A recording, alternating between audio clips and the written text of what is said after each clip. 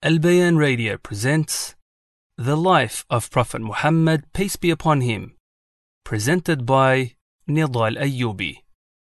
بسم الله الحمد لله والصلاة والسلام على رسول الله وعلى آله وصحبه ومن والاه. Welcome back to our Seerah classes where we are discussing the Meccan stage. In the 6th year after prophethood, Hamza becomes Muslim. So news is getting worse for the Quraysh. Hamza, the beloved uncle of the Prophet ﷺ, a warrior, famous hunter.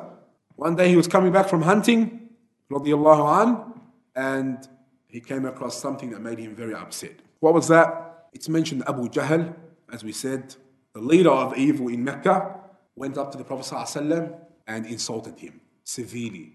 And the Prophet ﷺ didn't reply to him, didn't say a word to him.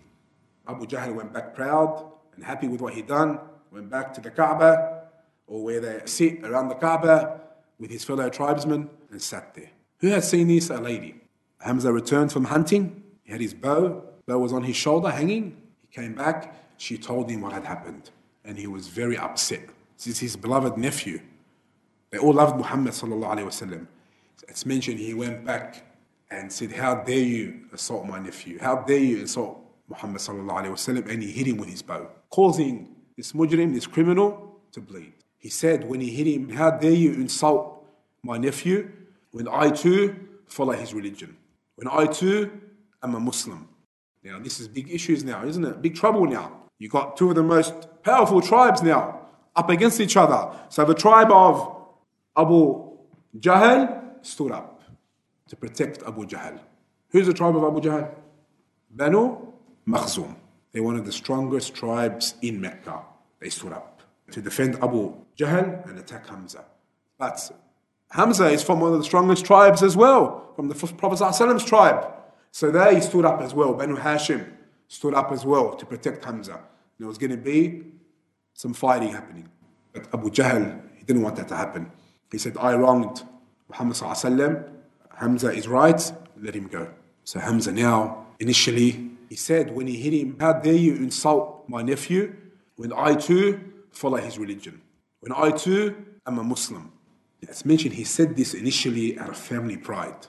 But then subhanallah, Iman started to settle in his heart firmly, started to believe it, and he became Asadullah, the lion of Allah, radiallahu anhu. He became one of the great warriors in Islam, one of the greatest Muslims. And this obviously made the Prophet ﷺ so happy that his uncle came Muslim. Not too long later, the news only gets worse for Quraysh.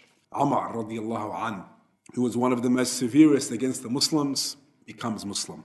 Now, it was around the 6th year after Hijrah, and Umar was around 26 years old. And some say it was the month of Dhul Hijjah, not too long after Hamza became Muslim.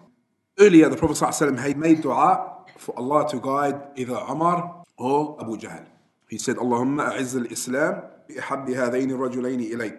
Oh Allah, strengthen or honor Islam by the one who's more beloved to you, Abu Jahl or Umar ibn al-Khattab radiallahu anhu. And obviously Umar is more beloved to Allah than Abu Jahl. So the first ray of the light of Islam that touched his heart, touched the heart of Umar, was when he saw a woman, Abdullah from Quraysh, leaving her homeland, leaving Mecca, making migration to Abyssinia because of the persecution she was facing from him and those like him. Now Umar was moved by this. He felt remorse and pity for her, and he spoke kind words to her, which she never expected to hear from Umar. He said, after he saw where she's going, he asked her, "Where are you going?" And she told him that she's making hijrah because he's being persecuted by his likes, and they're similar to him. He said something which amazed her. He said to her, "May Allah be with you. May Allah be with you." She then said, "I saw kindness in him that I had never seen before." Now this Abdullah radiallahu anha, when her husband came back, she said to him that, "I think Umar will become Muslim." And he said he will not become Muslim until Al-Khattab's donkey becomes Muslim. He thought it was far-fetched. Now, she informed him of what she saw from him. So he said to her, "It seems that you hope that he'll become Muslim." She said, "Yes." Then he said what we just mentioned, meaning it's far-fetched, no way, impossible. He said he will not become Muslim until Al-Khattab, his father, Umar's father's donkey, becomes Muslim. SubhanAllah, guidance is in the hands of Allah, and the Prophet ﷺ made dua for Umar to become Muslim, and he did become Muslim. And later on, he became known as Al-Faruq, one who distinguishes truth from falsehood. Abdullah ibn Mas'ud, he said, ما زلنا أعزة منذ أسلم عمر.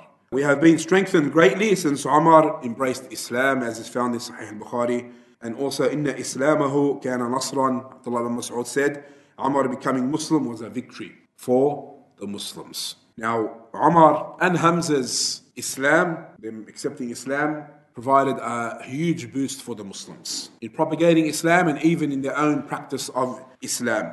And obviously this angered the Quraysh. It angered them severely because of the status of Umar and Hamza radiyallahu anhuma. Allahu a'lam wa sallallahu ala nabiyyina Muhammad wa ala alihi wa sahbihi wa sallam. Wassalamu alaikum wa rahmatullahi wa barakatuh. This program was presented by Al Bayan Radio, the voice of Ahlus Sunnah wal Jama'ah.